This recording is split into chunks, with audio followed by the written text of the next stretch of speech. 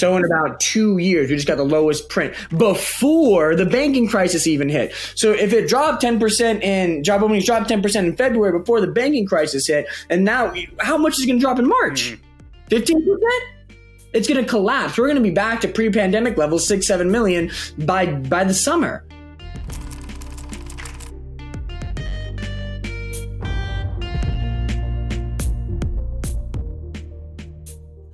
What's up, HGI investors, and welcome back to Hypergrowth Investing. I'm Aaron Davis, and as always, pleased to be joined by investment analyst Luke Lango. Luke, what's up today?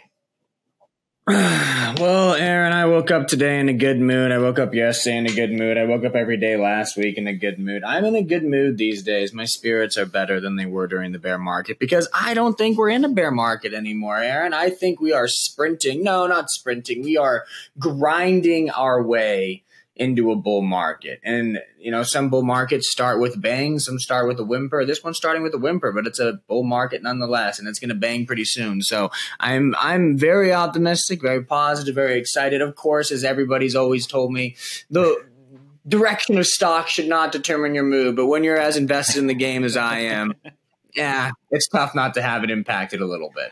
All right. Well, hopefully this positive attitude that you had throughout the bear market is just going to continue to soar through this beginnings of the new bull market into the rest of 2023. And I'm looking forward to diving into our topics in just a few moments.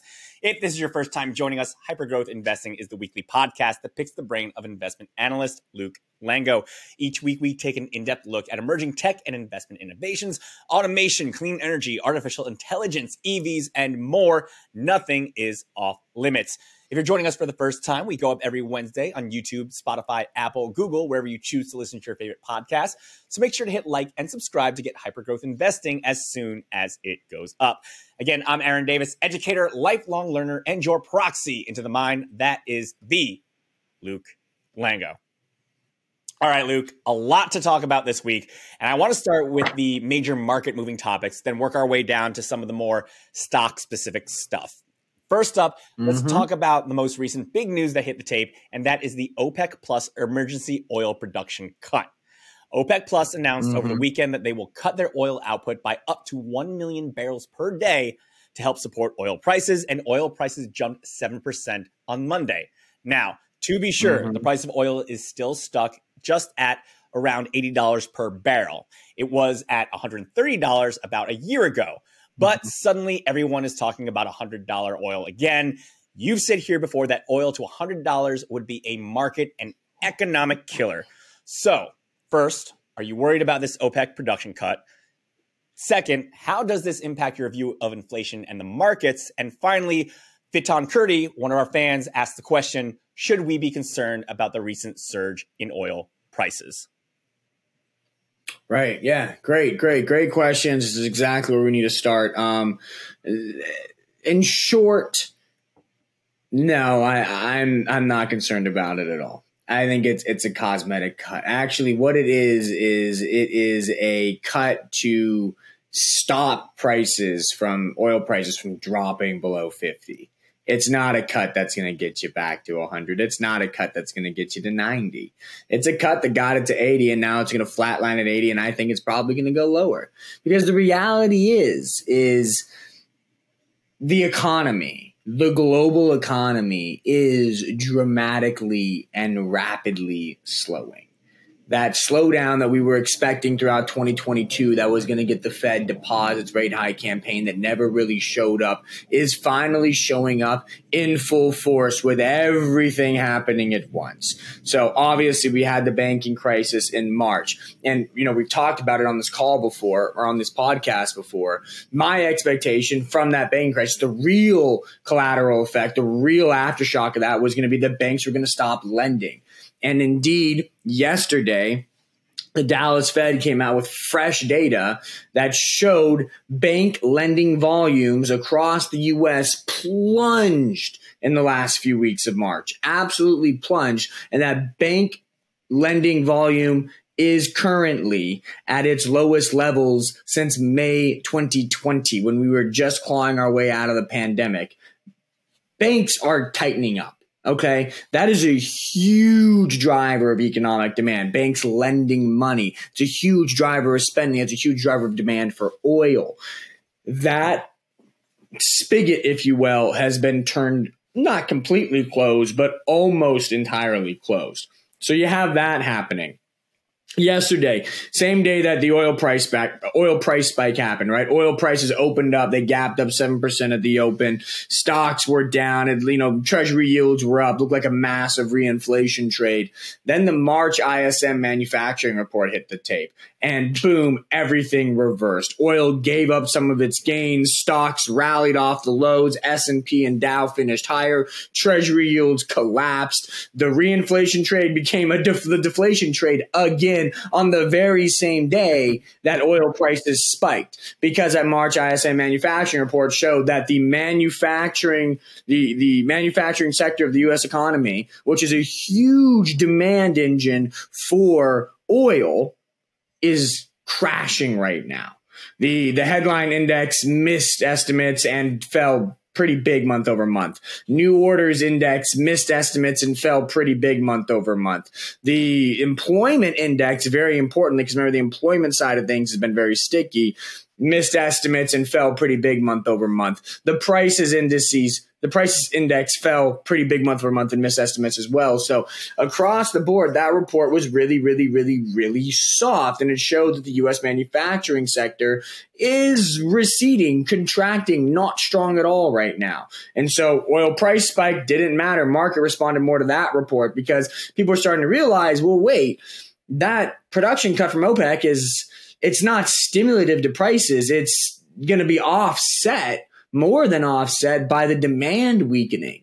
That's why OPEC Plus cut oil production. They've waited this long for a reason. They don't want to cut oil production. They want to produce oil. They want to make money off that oil. They did it to save face from oil going down to 60, 55, 50, because that's where it was going if all this data hit without the manufacturing or without the OPEC Plus production cut. So the production cut, all it's really going to do is stabilize oil prices, I think, in that 75 to 85, maybe 70 to 80 range. And that's where we're going to be stuck there. At that level, oil prices are down about 20% year over year. That's not inflationary. That's deflationary. Also of note, yesterday, oil prices spiked. Guess what? No other commodity spiked. Natural gas prices, which should be tied to oil, plunged yesterday. Copper prices dropped. Aluminum prices dropped. Platinum prices dropped. Cattle prices dropped. Corn prices dropped. Wheat prices dropped. Oats prices dropped. Every other commodity dropped. Bloomberg's commodity index is still down 18% year over year.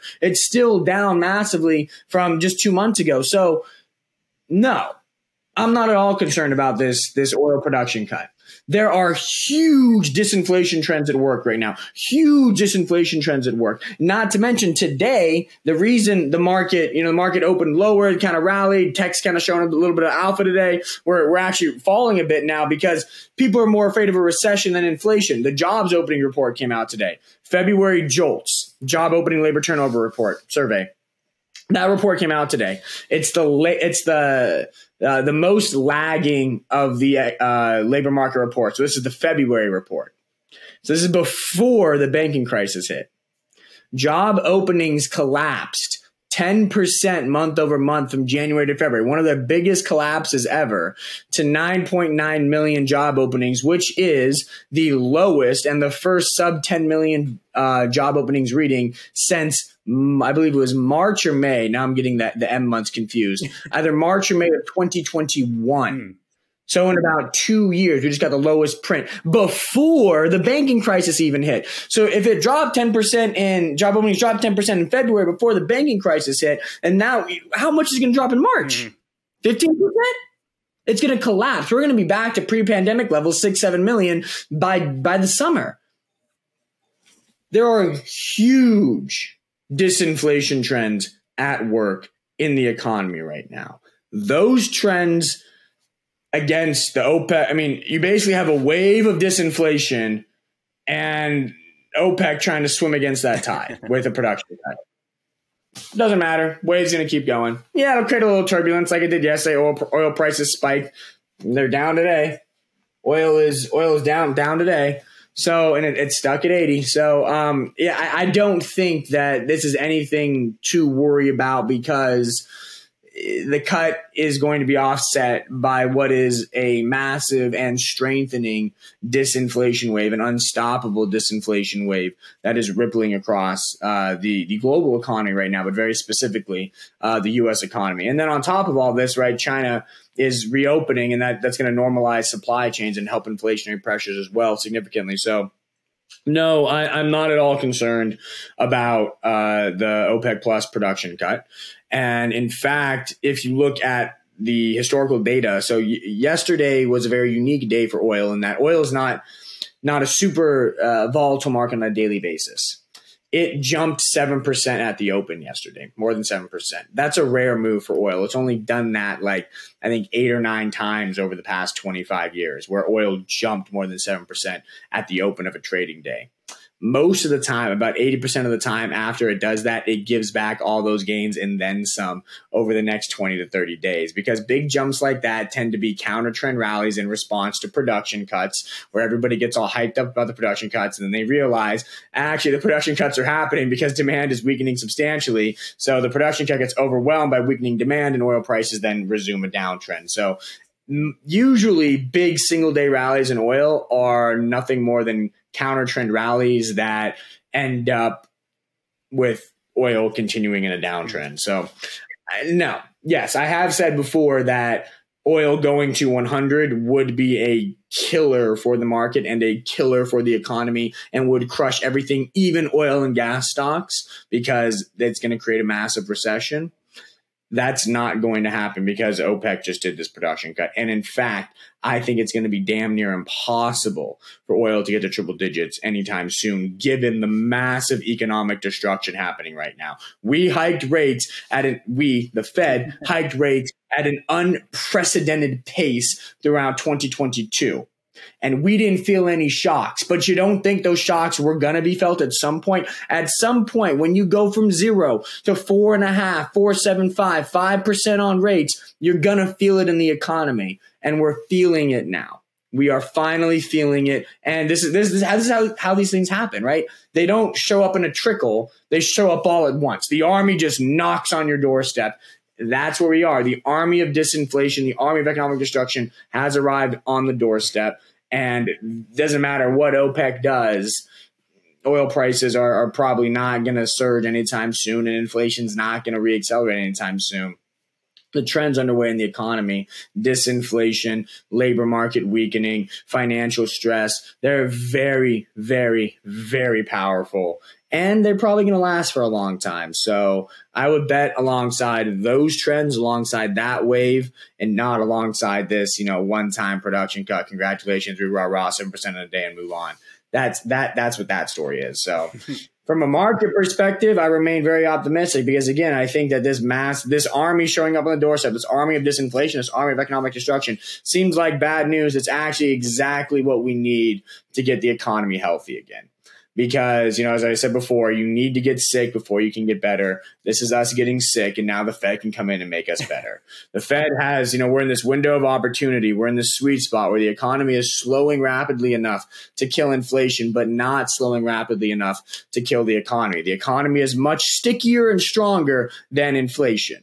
So we're in this sweet spot where we're slowing enough to kill inflation, but not enough to kill the economy. The Fed has a narrow window of opportunity here within the next 1 to 3 months to hit the pause button and guide us to a soft landing. I have had faith in the Fed this whole time. I think they've done a masterful job, a truly masterful job. They brought down inflation by 300, 400, 500 basis points without so much as a little bit of damage to the labor market, but not really. They've done a masterful job, and I think they're going to end with a masterful act, and I think that's going to guide us to a soft landing. So that's why I am constructive on the markets and remain constructive on the markets despite this weakening economic data.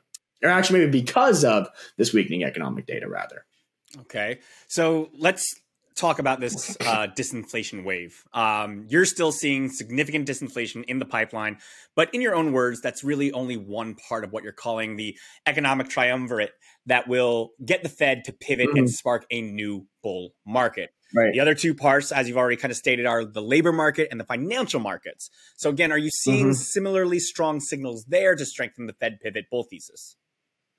Yeah, exactly. Like I said, well, the labor market is absolutely weakening, right? We saw the job openings report for February. It absolutely crashed. And that's before the banking crisis. We talked about that. So March is going to be much weaker. We're seeing layoff announcements pile up. Yesterday, Walmart just fired 2,000 or announced intentions to lay off 2,000 fulfillment workers in its warehouses. So the layoff announcements, Disney just started their layoffs last week. So the layoffs are piling up. We saw the jobless claims rise last week. Now, again, jobless claims on an absolute level remain pretty low. But when you look at the data, the leading indicators of those headline jobless claims numbers are pointing higher. Specifically, one way to kind of gauge the health of the jobless claims numbers is to look at the state-by-state data and find the states that are the most economically sensitive states and see what's happening in those states. And if you do that and you look at sort of the top 10%, the most economically sensitive states, so the 5 or 6 most economically sensitive states in America, jobless claims in those states are absolutely soaring right now. They are going straight up and to the right. That's a leading indicator for nationwide jobless claims. Usually those states report spiking jobless claims and then nationwide jobless claims spike. So we're seeing lots of signs that the labor market is significantly deteriorating at the current moment, that these massive, we had the massive layoff announcements in tech in 2022.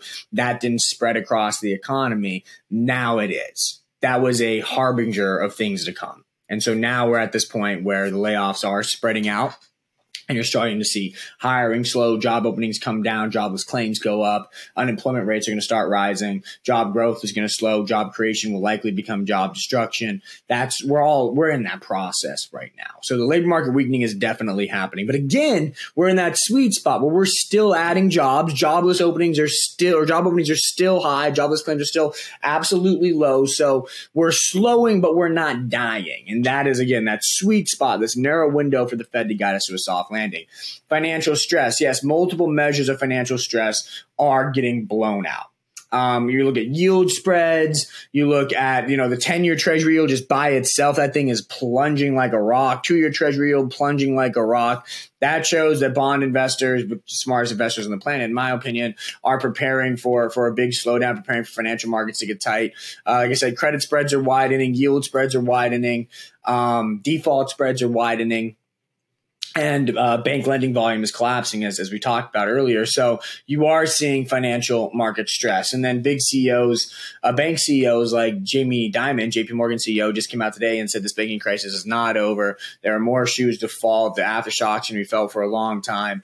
And that's the piece of advice that you want to heed when that guy's seen 08. He's been around the block. He's one of the smartest people on Wall Street in terms of the banking sector. And if he says the banking sector is not completely healed or ready to bounce back just yet, then you probably want to listen to that. So I think that there are definitely sufficient factors for the Fed to smash that pause button. Today, the Reserve Bank of Australia just hit that pause button. Bank of Canada hit that pause button. What was that, last month? Those banks are always tied. The global economy it's global. It's connected. And because of that, the way Canada's economy is trending is the way America's economy is trending, is the way Australia's economy is trending. The policies of those central banks always mirror one another. They're off 1 to 2 months here or there, one hike here, one hike there, right? They're off by a little, smidges, but the overall trajectory trend, they are the same. Whenever the Bank of Canada pauses, whenever the Reserve Bank of Australia pauses, the Fed pauses too, within 1 to 2 months. Everything, the whole stage is set for a Fed pause. If not in May, then definitely by June. I think the market right now is at a coin flip. I haven't checked the odds in 2 or 3 days, but when I last checked the odds, it was a coin flip in May, 50-50. And then by June, 100% chance they pause. So I'm with those odds. I think May's a coin flip. I think June's a definite pause. Doesn't really matter. Market's clearly front running the action. NASDAQ's already entered a new bull market, a technical new bull market. It's rallied 20% off its lows. S&P 500 has really been powering higher for 6 months now, right? We bottomed in October. We rallied throughout October, November, December, January, February, March. Now we're in April. So we're in the 7th month of the S&P 500 pushing higher.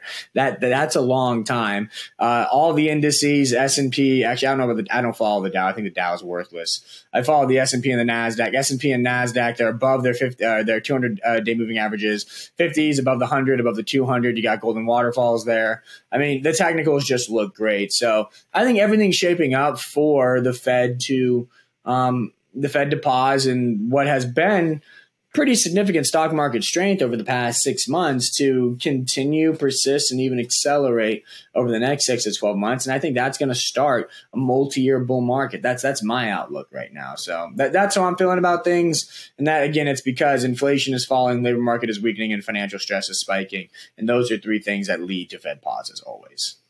All right.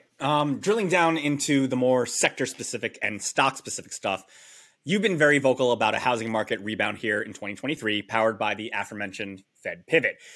We're getting a bunch of positive housing data every week, it seems. And last week, you actually highlighted a unique metric I've never heard of called the Redfin Home Buyer Demand Index.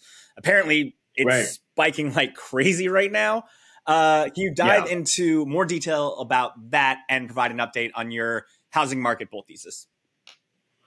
Right. Yeah. So let me pull up that Redfin one on my computer over here. Yeah. I mean, the thing about this, the perfect leading indicators for home buying demand have to be Redfin and Zillow because they control the top of the funnel. They're the search bars for the housing market. Right. You're not going. I mean, a lot of us go on Redfin and Zillow just to casually peruse homes. I'm guilty of that. I am not in the market to buy a home. We bought a home, 2 years ago now. Yeah, something like that. And I'm not in the market, but still I'm on Zillow. I get notifications. I scroll. I look at all these things. So there are definitely those of us that are just casual fans. But if you're going to start your home buying journey these days in 2023, you start it on Redfin or Zillow. You start looking for homes on there. You start talking to agents on there. You start, booking appointments on there. So what Redfin has created is a proprietary index called the Home Buyer Demand Index, which kind of accumulates all that data. Specifically, it accumulates, let me find exactly what it accumulates. Request to tour homes on the platform, make an offer on a home through the platform, and or start a home search with the Redfin agent. So it's those 3 things put together into a composite index. Yes, that index is spiking right now, and it's been rebounding all year long. It's at its highest since bottom in October 2022, and it's at its highest reading since May of 2022. So you're seeing what I would say the foremost leading indicator of the housing market in a 6-month rebound, spiking to levels not seen since the housing market was healthy back in May of 2022. And that tells me, hey, the housing market's back. Every single data point I'm looking at, existing home sales, new home sales, home builder sentiment, the Redfin leading home buyer market index or home buyer demand index. Look at the stock prices of Zillow, Opendoor, Redfin, all the home builder stocks. The housing market is back, and it's back because mortgage rates. And the whole story here, as we've been saying for months, is that there is so much pent up and sideline demand to buy a home. There's a generation of people that didn't buy after 2008. They lived with their parents. They lived in cities. They lived in apartments. They were paying rent. They accumulated a lot of money. They got a lot of savings. Those savings got juiced during COVID. At the same time, the value of the home to the individual rose because, hybrid work is now the norm. 3 days in office, 2 days out, 2 days in office, 3 days out, la-di-da-la-di-do. So, now all of a sudden, all these people want to buy a home and they have the means to buy a home. But then they got priced out of the market because of mortgage rates. But they didn't disappear. Those people didn't disappear. Their demand was quelled by high interest rates. Now that mortgage rates are starting to slip, and they have continued to slip, they follow treasury yields. Treasury yields are going lower. So, mortgage rates, 30-year, there's a lot of places that report it daily, but the official data gets reported once a week. As you want to find out how it's trending in between those weekly reports, look at treasury yields, look at long-term treasury yields specifically, look at the 10-year. The 10-year is collapsing, continues to fall. Mortgage rates are continuing to fall then too. So mortgage rates are coming down. That is energizing all this sideline pent-up demand, and it's flooding back into the housing market. So that, and at the same time, you have a constrained supply. So you're getting big demand with constrained supply, and that leads to a pretty healthy housing market rebound. And that's why I have been and continue to be very bullish on a rebound in housing stocks. A lot of this rebound has already happened for a lot of names. Zillow is up significantly from its lows, but it's still well off its highs. Opendoor is up significantly from its lows, but it's still significantly off its highs. Home builders are well off their lows, but they're still well off their highs too. So the rebound has started, but there's still a lot of runway left. And when I look at the housing market data, now I try to look at it through the lens of like zoom out, look at the big picture, look at the 20, 30, 40, 50-year views here and see, okay, what happens when this pattern happens, when home builder sentiment plunges to this level and then rebounds strongly, when existing home sales plunge to this level and then rebound strongly. The dynamics we're seeing today, they are consistent with the start of multi-year housing bull markets. They are not consistent with short-term snapbacks and then, back into a bear market. No. They are consistent with the first inning of a multi-year housing bull market. This is what we saw after the dot-com crash and then into the housing peak in 2007. This is what we saw after that bubble popped, and then we had a basically 10, 12-year bull market in housing. Those same metrics, they're identical. It's what we saw back then is what we're seeing today. So I'm of the belief that housing stocks are in the first or second inning of a 9-inning comeback here, and that a lot of gains will be had by people who invest in housing stocks over the next 12 months, 24 months, 36 months. I think it's the start of a long-term uptrend here for those names. And of course, because I'm the tech guy, the way I like to play it is through tech-infused housing. So Opendoor, Zillow, Redfin, Rocket Mortgage, those are kind of the tech housing plays. Compass is in there as well. So, not going to tell you exactly which ones I'm super excited about right now, which ones I'm overweight, but that kind of wheelhouse, I think, is a very, it's a levered way to play the housing market comeback, in my opinion, because it'll benefit from both the rebound in the housing market as well as a rebound in valuations of long duration assets as interest rates come down. Okay. Shifting gears a little bit, another one of your investment themes for 2023 has been long the social media stocks, Alphabet, Snap, Meta, Pinterest, etc., because you see digital ad trends finally stabilizing and you see TikTok getting banned. So what's the status of that trade? I think you got to remain long and strong the digital ad names, specifically the social media names. So I think TikTok is going to get banned. I listened to the TikTok CEO testimony last week on Capitol Hill, and congressional members do not like TikTok. They don't understand it. They don't like what they don't understand. And, all power to them. I'm not going to say whether it's right or wrong to ban TikTok, but I think at the end of the day, what matters is are they not? And I think they will ban TikTok. I think an outright ban of TikTok is going to happen. So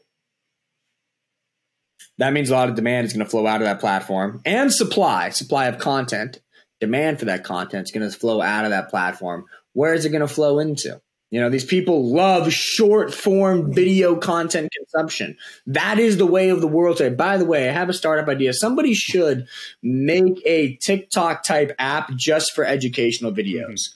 So my feed sometimes gets thrown an educational video in there, but it would be really powerful if you could tap into the way people learn these days. The way people consume content these days is through short form video. They want to watch 30 seconds, a minute, 2 minutes of something entertaining, captivating, stimulating, and then on to the next thing. If we could get AI to compress complex topics like quantum computing, hydrogen, fintech, stock market, anything like that, algebra, even simple topics, into a 30-second, 1 minute, 2 minute clip, make it super visually stimulating, and just created a feed of those, I think that'd be a fabulous way for people to learn these days. You got to change. You got to embrace the change. You got to adjust to the way people want to consume content these days. I think that'd be a really cool app. Anyway, startup idea. But moving back to the TikTok ban, yes, I think it's going to get banned. You're going to have a lot of exodus of demand for content, that type of content, and supply of that type of content to other platforms. Where's it going to go? What I'm noticing, and what I think surveys are confirming, is that it's going to Instagram Reels first. Instagram Reels is the biggest winner here, so that's a huge tailwind for Meta stock. Then I think it's going to YouTube Shorts. I think YouTube Shorts are gaining a lot of traction, so that's big tailwind for Alphabet stock, Google.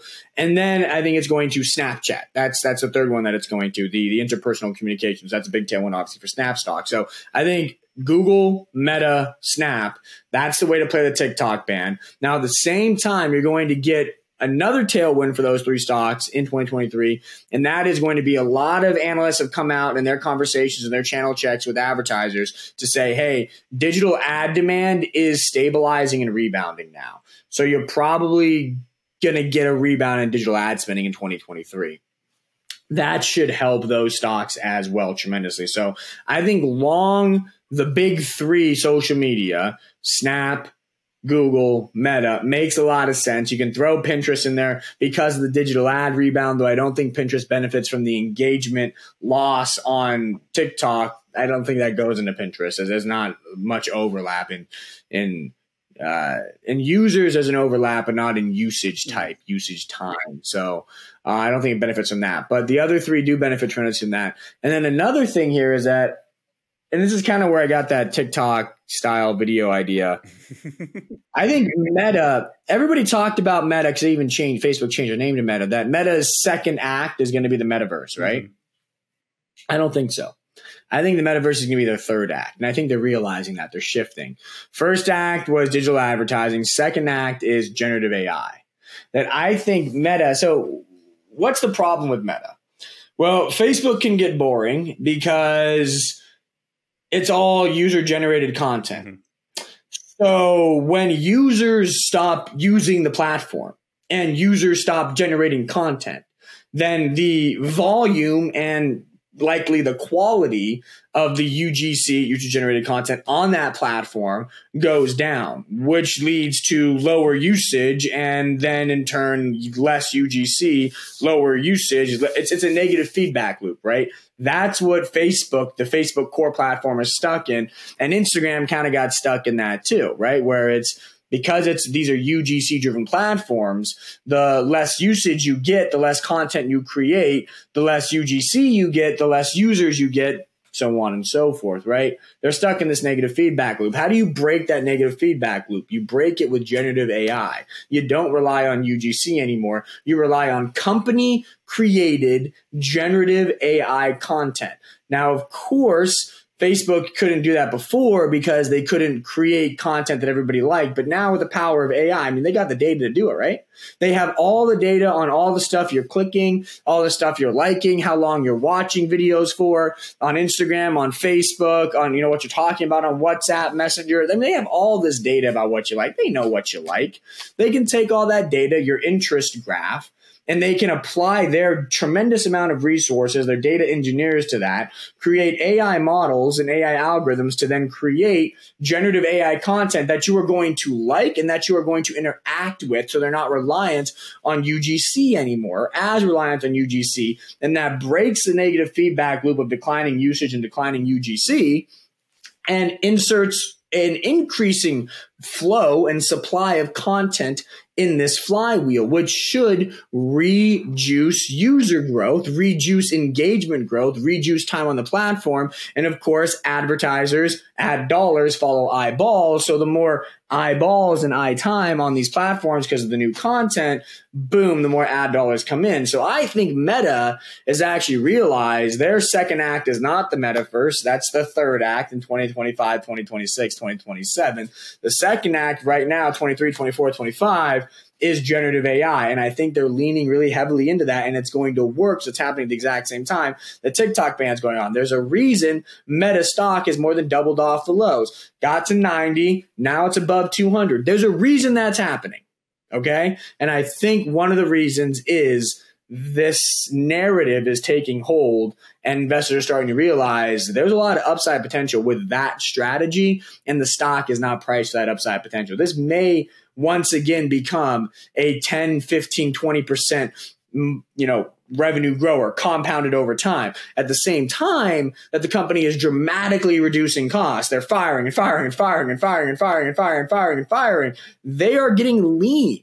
So they are executing a new growth strategy that could juice the top line while getting lean. That means big revenue growth, fat margin expansion. That's huge profit growth. We got bullish at Meta at 90, and we are not stopping our bullish tone now because we think there's a lot of upside still in the stock. And I think the same will go for Snap, and the same will go for Alphabet and all these social media stocks, because I think there's a lot of upside with leveraging generative AI to create entirely new streams of content for consumers to consume, increasing eye time, which increases ad dollars. So yeah, I'm still very bullish on these stocks, but the TikTok ban is just one of a myriad of reasons why I'm bullish on these stocks.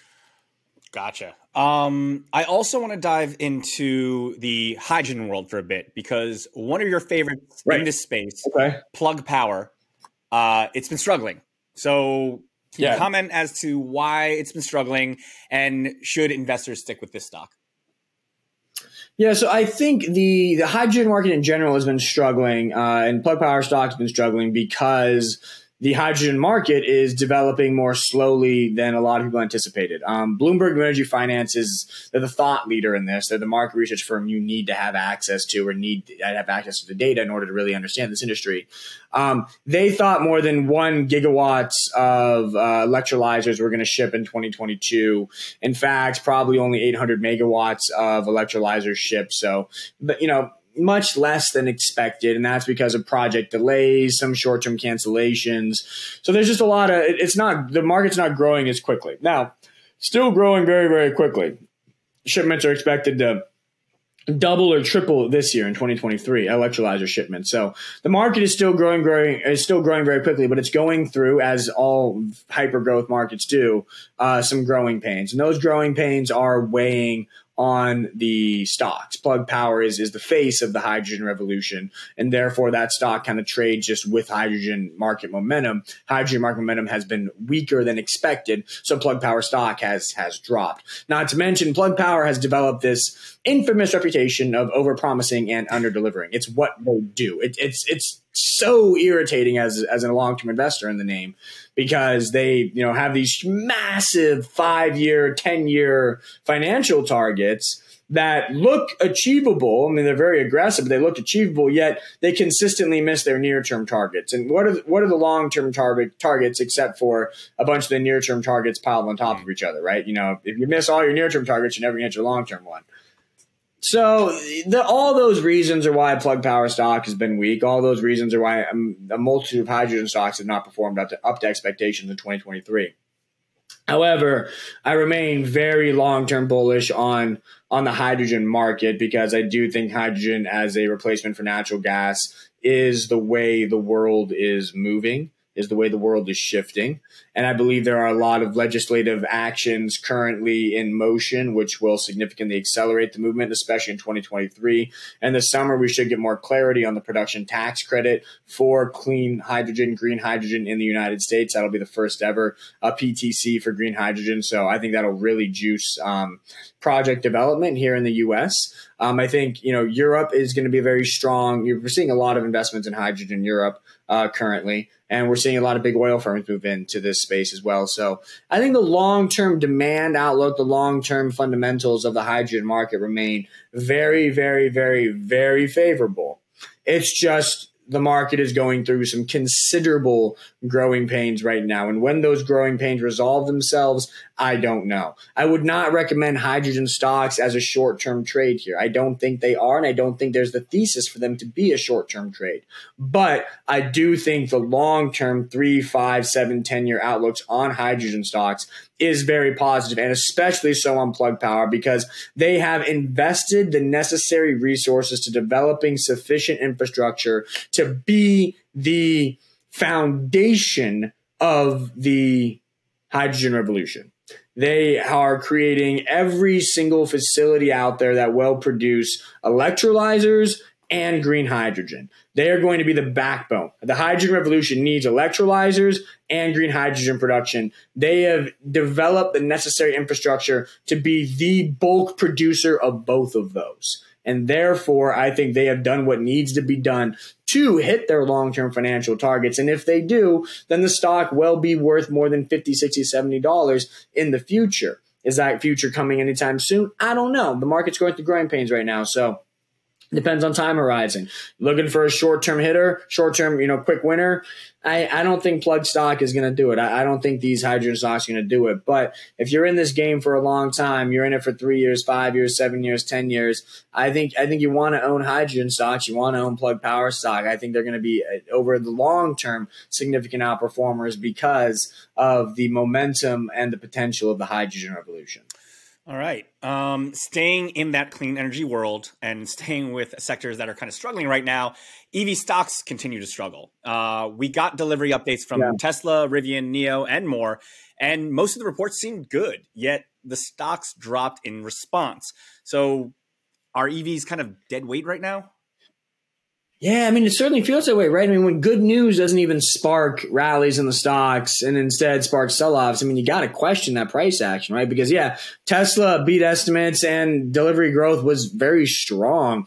Rivian beat estimates and delivery growth was really strong, maintained their 2023 targets. NIO deliveries looked good. XPeng deliveries looked good. All the China companies, their deliveries looked good. So, when you look at that data, and then you see the stocks continue to fall, you got to ask yourself, man, what's going on here? What are investors seeing that I'm not? What's the market seeing that I'm not? I think it's recession fears. I think that's what's going on with these names. Autos are not recession resilient. We think that just because they're selling electric vehicles, they're going to sell through a recession. That's not true. Electric vehicles have never been through a recession. COVID didn't count. Okay. The electric vehicle industry as we know it today has never been through a recession. Tesla didn't really start selling EVs. They were the first one really until 2011, 2012, 2013. That's after 2008, 2009. Okay. So, and that was at zero interest rates. So electric vehicles have one, never been through a recession, and two, never seen 4, 5, 6% interest rates. There's a lot of uncertainty as to how well electric vehicles will sell in 2023 if the economy materially slows and interest rates stay high, especially because EVs are expensive.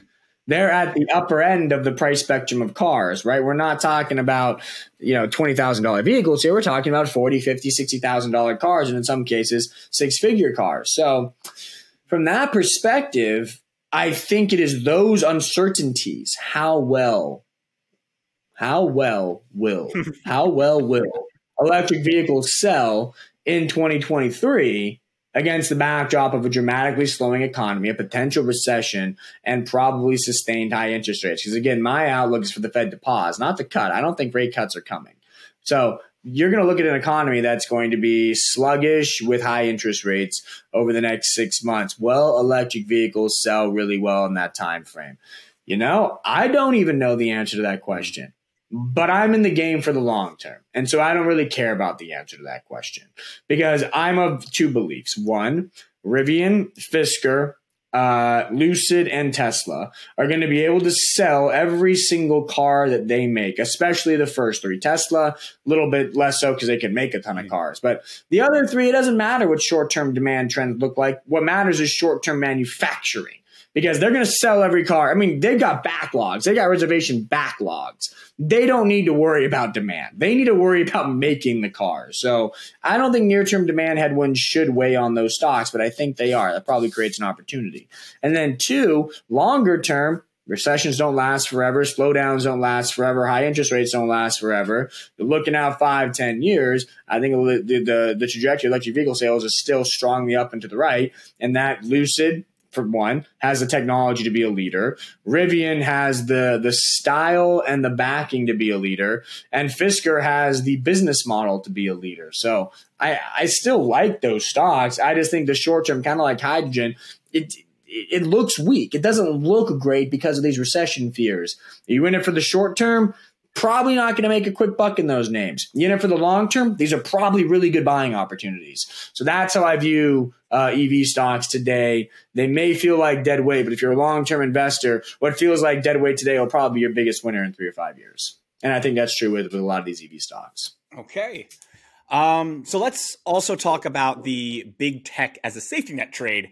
Is that still happening? And if so, what are some of your favorite names in the big tech world? Yeah. I mean, the big tech as a safety net trade has definitely continued. You're seeing the NASDAQ show alpha pretty much every single day over and over and over again. You're seeing the NASDAQ 100 jump into a new bull market, rally 20% off its December lows. You're seeing names like Apple, Meta, Netflix, Nvidia, Alphabet lead these rallies. And I think that trade does continue because they're they're that sweet spot investment right now.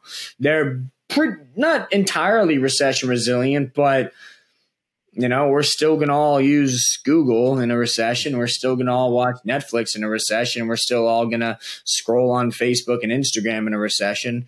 So they're pretty recession resilient. They're fairly recession resilient, yet they're still going to benefit from lower interest rates or from lower treasury yields because they're long duration assets valued like growth assets. And so they're going to benefit from that. So they're in that sweet spot of being resilient from a lot of economic noise, yet will benefit from the lower yields that economic noise brings, the lower market yields that economic noise brings. So that's why they're working, and that's why I think they will continue to work. So I think that dynamic persists for the foreseeable future.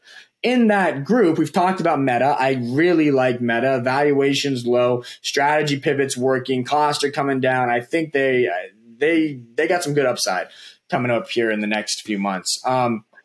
I like NVIDIA. I think NVIDIA is just becoming the backbone of AI. And as everyone gets all excited about generative AI and all sorts of AI developments and projects and applications, that NVIDIA's demand is just going to go up and up and up and up and up and up and up and up and up and up and up and up and up and up and up. Not to mention the semiconductor industry is looking very strong right now. It looks like we hit the trough quarter for the semiconductor industry and that it's going to be an improvement from here on out. So I think that NVIDIA looks pretty strong. Microsoft has flexed its muscles as the leader in artificial intelligence deployment through enterprise applications and even consumer applications through OpenAI. So I think that is a trade that will continue to work very well. The valuation is pretty reasonable relative to its 5-year, 10-year standard. So I think Microsoft stock continues to push higher. The only one I really don't like, because I like Netflix. I think Netflix is really strong too. I have a lot of faith in the ad supported launch here in 2023. Because we talked about digital ad spending rebounding in 2023. I think that is going to happen. But I think what a lot of the growth is going to be is in connected TV ad spending because eMarketer just came out with their 2023 estimates for ad spending. They expect digital ad spending to rise 10% this year, and they expect connected TV advertising to rise 27%. So basically 3 times the overall digital ad spend growth rate, and that would make it the fastest growing subsegment of the digital ad industry. So connected TV advertising is really working. I'm a huge believer in connected TV advertising. I think we've talked about why before, but I'll just briefly recap it. They have the data, right? They have the data. Right now, the status quo of TV advertising, you got my little cable box. They don't gather data from my cable box. So, and they service ads nationwide. Sometimes they have local regional ads, but it's not household specific advertising or neighborhood specific advertising. So, we're watching the Super Bowl and I'll get a Budweiser ad and you'll get a Budweiser ad and, somebody in recovery is going to get a Budweiser ad. And, it's like we all get the Budweiser ad, regardless if we buy beer or not. We all get the car ad, regardless if we're, on the affluent side or the not affluent side. We all get the same freaking ads. That's so stupid. That's the dumbest advertising model of all time. What digital advertising taught us, what social media taught us, what digital platforms taught us is targeted, directed advertising delivers significantly higher ROI than blanket advertising. And that's why every direct-to-consumer brand leverages platforms like Facebook, like Instagram, like YouTube to sell their products because that's where you can target people based on data. Why aren't we doing that in TV? Well, we are with connected TV platforms, with Roku, with YouTube TV, with Hulu, and now with Netflix. These platforms have so much viewing data. YouTube knows exactly what I want to buy through what I watch. I mean, I watch basketball videos, I watch workout videos, I watch finance videos. They know what I'm in the market for. They'll give me, that's how I bought my tonal. I bought my tonal through a YouTube ad. I was watching, I am a huge LeBron James fan. I love basketball, and they probably put two and two together. It was Christmas, the holiday season 2 years ago. And, I kept seeing tonal ads every time I would try to watch a video on YouTube. And at first I was infuriated. And then afterwards I was like, that's actually a pretty cool product. Went down to the local Nordstrom, tried it out, and boom, I became a buyer. That's the power of connected TV advertising. It can deliver the right ad to the right person at the right time. So that's why I think connected TV advertising eats up the whole TV advertising pie. Huge tailwind for Roku. Love Roku. They're also cost cutting, which is really smart because their problem has been cost structure. But I think Netflix has a lot of upside potential in 2023 through this ad launch and in the long term through that ad tier launch, because there are billions, tens of billions of dollars sitting in the linear TV advertising channel that will inevitably migrate to the connected TV channel, because linear TV advertising is the dumbest thing anybody could possibly do. Don't know why people spend money on Super Bowl advertisements anymore. Really don't get it. Like, I believe in 10 years, we will all be watching the Super Bowl through a connected TV platform. So, Roku will stream it through YouTube TV or through Sling or through something of that nature. And that there won't be no such thing as national. Maybe once in a while there'll be national ad campaigns, but no, they'll all be directed, targeted campaigns for certain people. So we'll all be watching the Super Bowl and you'll be watching different ads than me. And my wife, if she's watching on a different TV, will be watching different ads than her friends who are watching it. Like, we're all going to be watching different ads. And that's smart, because when you scroll through my Facebook feed and I scroll through yours, we're not seeing the same ads. Makes no sense that TV works in the old fashioned way. But it's a huge shift that's going to happen. It's going to benefit Netflix, Roku, a lot of those connected TV advertisers. So I like Netflix a lot in the big tech world. The only name I don't really like in the big tech world is Apple, because Apple never got cheap, even in the sell-off. And I don't see the upside drivers. There's no innovation happening in the iPhone. The services and software segment, cool. But like, what software is Apple launching that's awesome? I think Apple Music sucks, but that's my personal taste. Spotify, that new DJ app, or the new DJ feature on Spotify, have you tried it? I have not. Try it. All right. Double thumbs up. That's how you use AI to enrich the consumer experience. If you've noticed Spotify stock, it's going up right now. It's going up into the right. That stock's had a lot of momentum. And I think the big reason why is people started using that DJ and they were like, holy moly, this is what AI should be in 2023. So, and I've always thought, Spotify is the AI leader. In fact, my lead data analyst, as you probably know, has told me many times, and probably told you, I would only leave you, Luke, for one company, and that's Spotify, because they have the best AI team on the planet. So that's my lead data scientist, who's a physics major from Caltech and a very, very smart individual. So anyways, I adore Spotify's AI, but yeah, I don't see the bull thesis on Apple outside of it just being a defensive trade. It just feels defensive, like the new cash. And yeah, I guess that makes sense, but for alpha generation purposes, it doesn't make sense. So I like the big tech trade, but the only one I don't like is Apple, really. So yeah, that's where I stand on big tech. Okay. Final question. Symbotic. The stock has been on a tear, Luke. And before this podcast, I'd never heard of the company or the stock. So please give our newer viewers a quick recap of Symbotic, and then tell our newer viewers why this stock is on fire right now and just keeps soaring. Right. Okay. Question one. What is Symbotic? Symbotic is a warehouse robotics operator. So they've created a end-to-end system to automate an entire warehouse. So they come in, they take an existing warehouse. Walmart operates a warehouse. They'll come into that warehouse and they'll install their system to automate that entire warehouse, all the operations in that warehouse. That system includes inbound parcels. So they have the place where it's made. and then all these, items, a bunch of cereal boxes, a bunch of protein shakes come in an inbound parcel to the regional distribution center. Symbotic has these giant robotic arms that take that parcel off the truck and deconstruct that parcel into individual items. They then, those robotic arms, put them on these basically what are small autonomous vehicles, kind of like conveyor belts. They have like a truck bed in their little vehicles. And they had now carrying all these individual items, individual cereal boxes, individual protein shakes, and they drive to the storage shelves where they then store those items in the appropriate place in the warehouse. The cereal boxes go to the cereal box place, and the protein shakes go to the protein shake place in that distribution center. So these little things, they drive over to the storage shelf. They have a thing where it can kind of it goes up. The platform goes up and it goes down depending on what level of the shelf you want to go to. It goes to that level, and then it kind of just files them into the storage. And then what happens is, okay, now, the San Diego Walmart needs, protein shakes and cereal boxes and all these different things. So then, boom, put the order in. This little vehicle goes back and boom, kind of goes up again, gets all the items it needs, 2 cereal boxes, 3 of this, 4 of that, collects them all. Multiple vehicles do this, and they go back to an outbound parcel site where a new pair of big robotic arms take those parcels or take those items and make a giant outbound parcel to the store. They wrap it, they put it together, boom, and they put it in the backside of a truck, and then boom, the truck drives off to the San Diego Walmart or the LA Walmart or whatever. That's their system. It automates end to end the operations in a fulfillment center, in a warehouse, in a distribution center. That's Symbotic's technology. Proprietary, patented, best in class, totally freaking awesome.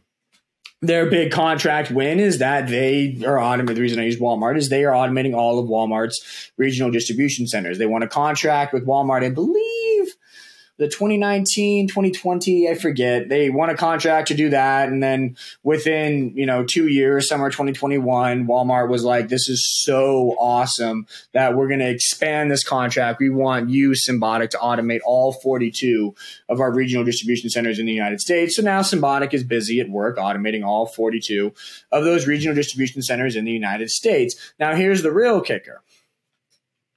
One of the first big automated facilities that Symbotic was constructing for Walmart was to be in Fort Worth, Texas, a 1.5 million square foot completely automated distribution center.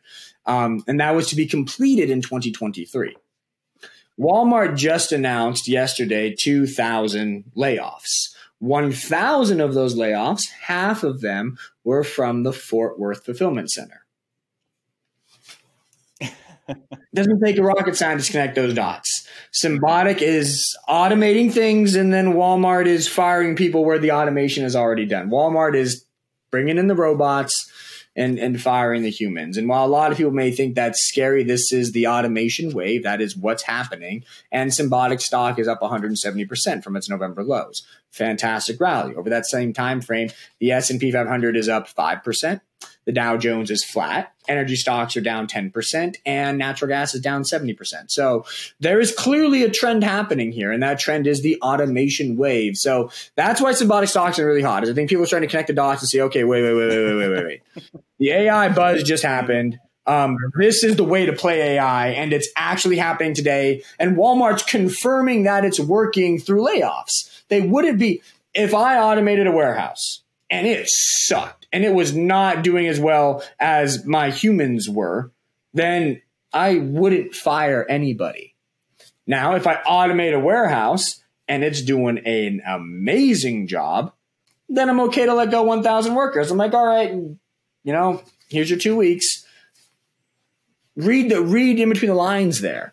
The Walmart firings at e-commerce distribution centers tell us that Symbotic's rollout is going really, really well. And so I think that's why the stock is performing really, really well. Like I said, up 170% from the November lows. So I really like Symbotic stock. A lot of longtime viewers of this podcast have known that I've been pounding on the table for it.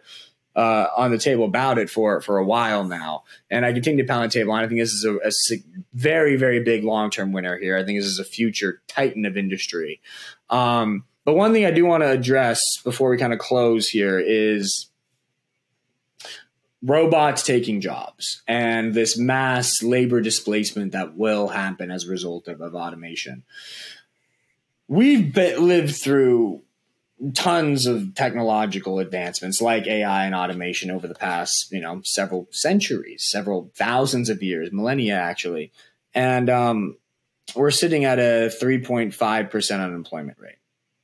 So through the advent of the wheel, through the advent of the automobile, through the advent of the airplane, through the advent of radio and television, through the advent of the computer, the internet, through the advent of the cloud, through the advent of cryptocurrencies, through the advent of all these things, we've cycled through those innovations and sit at 3.5% unemployment rate today. Technological innovations don't displace human labor. They do, but on a net basis, all it does is create new labor somewhere else. It's a labor shift more than it's a labor displacement. And actually, in my opinion, the way I look at it is all these technological innovations do is shift society, everybody up one peg in Maslow's hierarchy. Right. So Maslow's hierarchy says, we have our base needs and these other needs. And so we kind of go up in terms of needs and what's really important. And as soon as we get one type of need satisfied, we don't have to worry about it anymore. We worry about the next week. Humans are always going to worry about things. That's just kind of in our DNA. So are we going to worry about food security and like my own safety and if I'm going to live the next day? Because that's where we were 2,000, 3,000 years ago. Or are we going to worry about, if, food at the store costs 10 cents more than it did 2 months ago? If, the filling up my tanks and it costs $80 as opposed to $60. If TikTok's going to get banned, what am I going to do? That's where we are. That's where our needs and worries are right now, because technological innovations over the past thousands of years have compounded to bring us up in Maslow's hierarchy. We no longer have to worry about base needs. Most of us no longer have to worry about base needs, and therefore we worry about things that are higher up on that hierarchy because our base needs are completely taken care of, completely satisfied. And that's what every technological innovation does. I think it just pushes us up. It brings all of society up a peg in Maslow's hierarchy. And that's what AI is going to do. It's going to bring us up a peg. We're never going to have to worry about inflation with AI and automation. Never, really. We just won't have to, because they're going to do things so efficiently, create so much supply of goods. There's never going to be a shortage, ever. So it's going to solve that need. It's going to solve a lot of these labor supply chain or labor imbalances, labor market imbalances that exist right now. It's going to solve a lot of those. It's going to take care of, people are exhausted working double shifts, doing, waiting tables and nannying or whatever, like all these double shifts that are happening. People aren't going to have to do those anymore because robots are going to do those jobs. And that individual is now going to be able to go find a new creative outlet to express themselves and earn money through that expression. So I think that all this is really going to do is it's going to be a labor shift and a hierarchical need shift to a better place in society. That's why I'm not afraid of AI. That's why I don't think people need to be scared of robots taking jobs and all that stuff. Yes, it's happening right now, but I guarantee you the 2,000 or 4,000 people that got 2,000 people that got let go from Walmart are going to find work elsewhere, and they're probably going to find more fulfilling work in time. That's what I think technology does, is it creates an opportunity for society to graduate to the next evolution of quality of living and create up everyone's quality of living. So I like to make sure that it's not a primary concern of mine, but one of the concerns of mine is that I want my investments to not do bad to the world. Mm-hmm. And that's why I feel very confident in Symbotic. I don't think it's doing bad to the world. I think it's just pushing forward an evolution that with time is going to bring all of society up just a little bit. So anyways, I just wanted to close on that note, since we were talking about Symbotic and labor displacement, labor shifting. No, definitely glad to hear it. And that covers all our topics, but we do have a few fan questions this week, starting with Dave Nick, will SoFi use CBDCs in the future like banks, and will they be able to get them? Yeah, CBDCs are all the hype right now. I get CBDCs, but I don't get the hype around them because I don't think it's really going to be a huge thing in the future. I don't see the fundamental upside. Will SoFi do it? Maybe, to play with the trend. Does that can impact my thesis on them? No. Is that can impact the way I think about the stock? No. I like the stocks. It's creating an all-in-one finance super app that is flexing its muscles in the midst of a banking crisis by increasing FDIC insurance from $250K to $2 million, and whose insiders are buying it hand over fist. So that's why I like the stock. CBDCs don't really factor into my consideration of SoFi stock at the current moment, and I don't think they will in the future, even if SoFi does do it. So, I don't know. Does it matter? I don't think so. Okay. And our next question from MS. Any thoughts about Enovix? Enovix is a fabulous company. Okay. I'll be short for reasons related to just for reasons related to my publications and my newsletters and my stock picks. But Enovix is a fabulous firm doing very innovative things, and I think they have a very promising long-term future. All right. Well, great analysis for our listeners and HGI investors as always. Luke, any last words before we wrap today?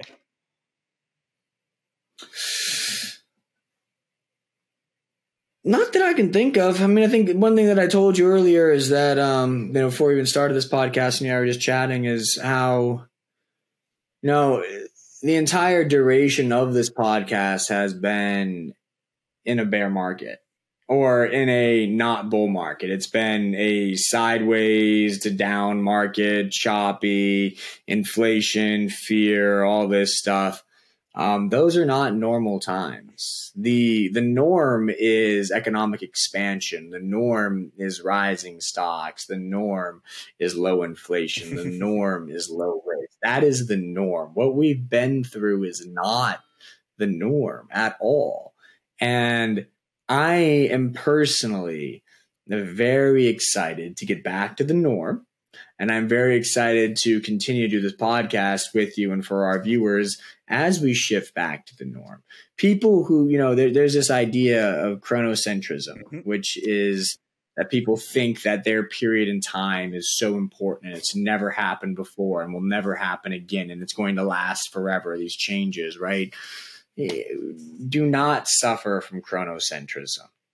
This time is not different. This crisis will not last forever. This too shall pass, like COVID, like 2008, like the dot-com crash, like the savings and loans crisis, like the period of crazy inflation in the 70s, like, going all the way back, like World War II, like World War I, like the Great Depression, like, there have been so many different flavors and styles of economic resets and market crashes, and none of them change the long-term trend. So this one is either different and it's the end of capitalism. It's not. Or we're reverting to the mean, to the trend that is the dominating trend of the past. Well, how long have humans been around? At least 5,000 years. The trend that's been around for 5,000 years, and that is humans taking one step forward at a time. So I'm very excited about where we can go with our stocks and where we can go with this podcast and for our viewers. I believe that if the mean reversion isn't happening right now, I think it is. But if it's not, it's going to happen. And when it does happen, I will fully embrace it and be very excited to show readers how to profit in viewers how to profit in a new bull market expansion. Very poignant, Luke. Thank you very much. And thank you, everyone, for listening. Please, if you have any questions or comments for Luke, leave them in the comments section. We'd love to hear any feedback on any topics you'd like us to cover. And as always, to see if we can answer any of your burning questions. Please don't forget to like and subscribe, and we will see you all next week. Until then, bye all.